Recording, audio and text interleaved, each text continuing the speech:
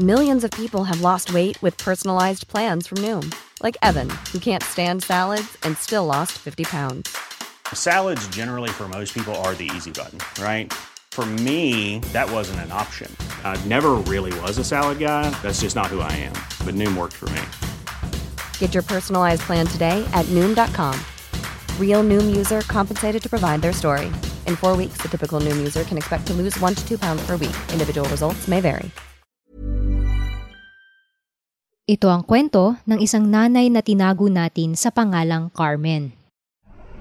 Tinanong ko po siya kung ano gusto niya.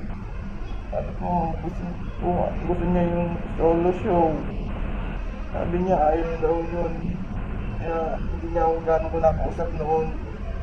Kasi naisip ko po, baka gusto nitong bata. Ayaw niya lang po magsalita. Ayun po nasa isip ko. Tapos natuwa po siya.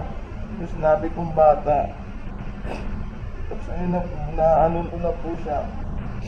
Sinenda ko na naman po siya ng video. Wala rin naman po siya magawa kasi maliit nga lang po yung sahod niya.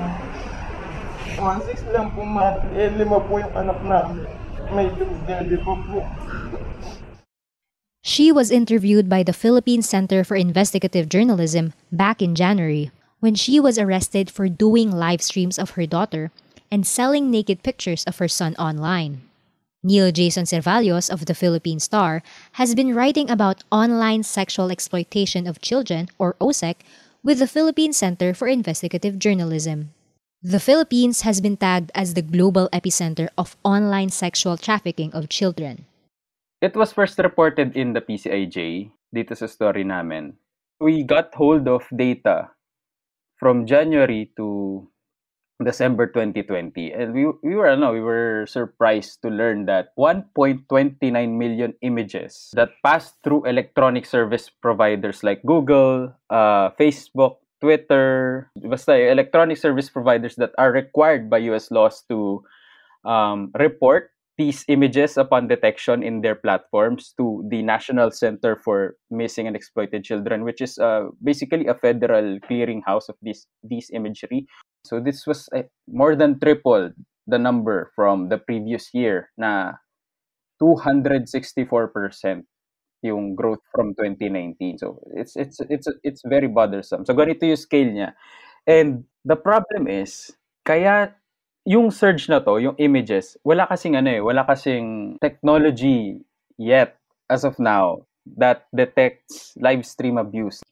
The PNP and the NBI have been tipped off about the existence of these, but still have a hard time pinning down perpetrators.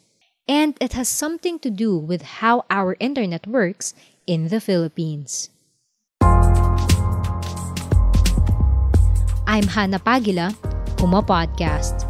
In this episode of Teka Teka, we talk about why online sexual exploiters in the Philippines are hard to catch.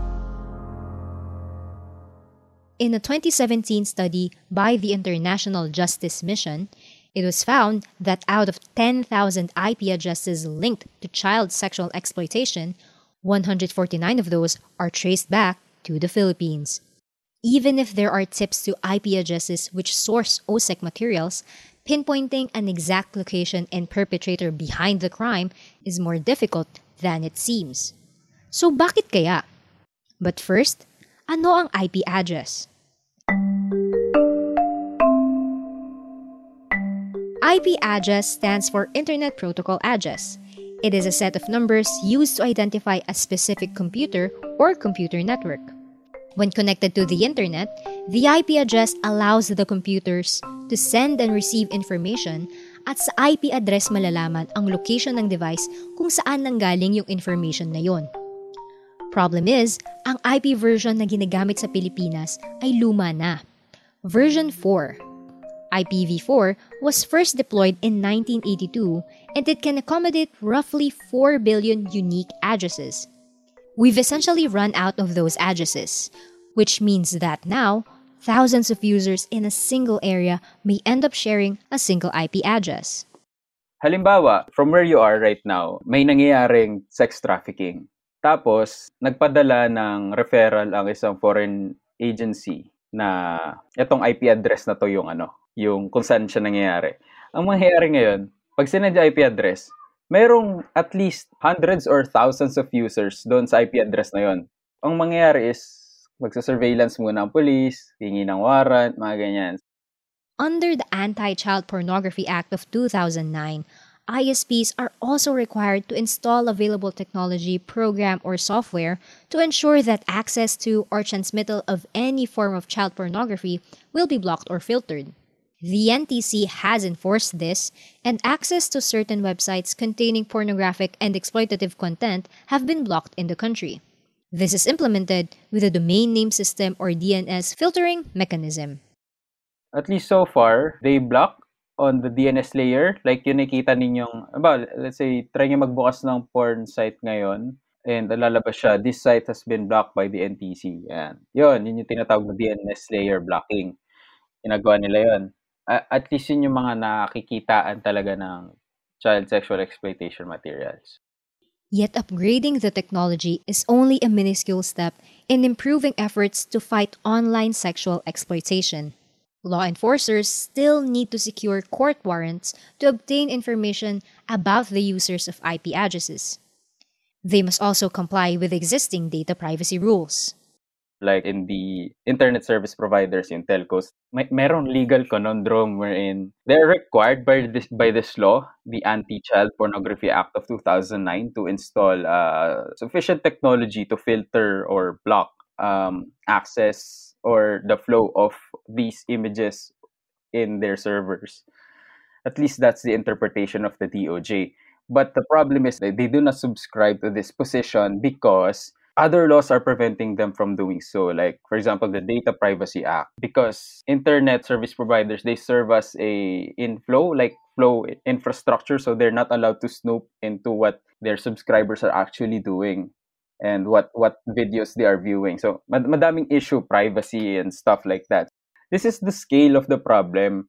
Like, it's undetectable in all fronts because of a lot of things. Privacy, encryption, the lack of technology. So, it's there.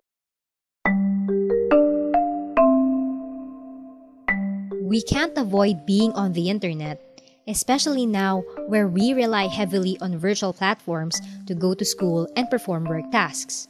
Socializing has been limited to online gatherings as well. Internet companies and electronic service providers must do their part in creating a safer space for children and other victims of online sexual abuse.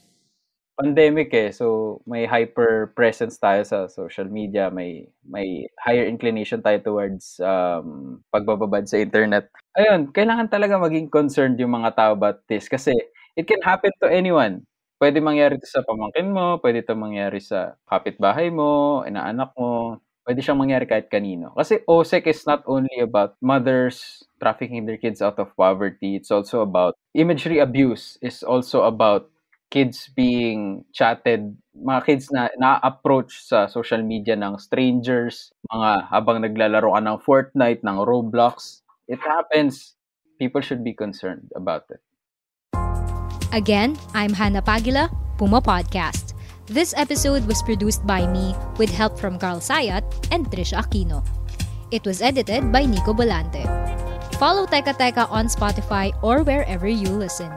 Maraming salamat po.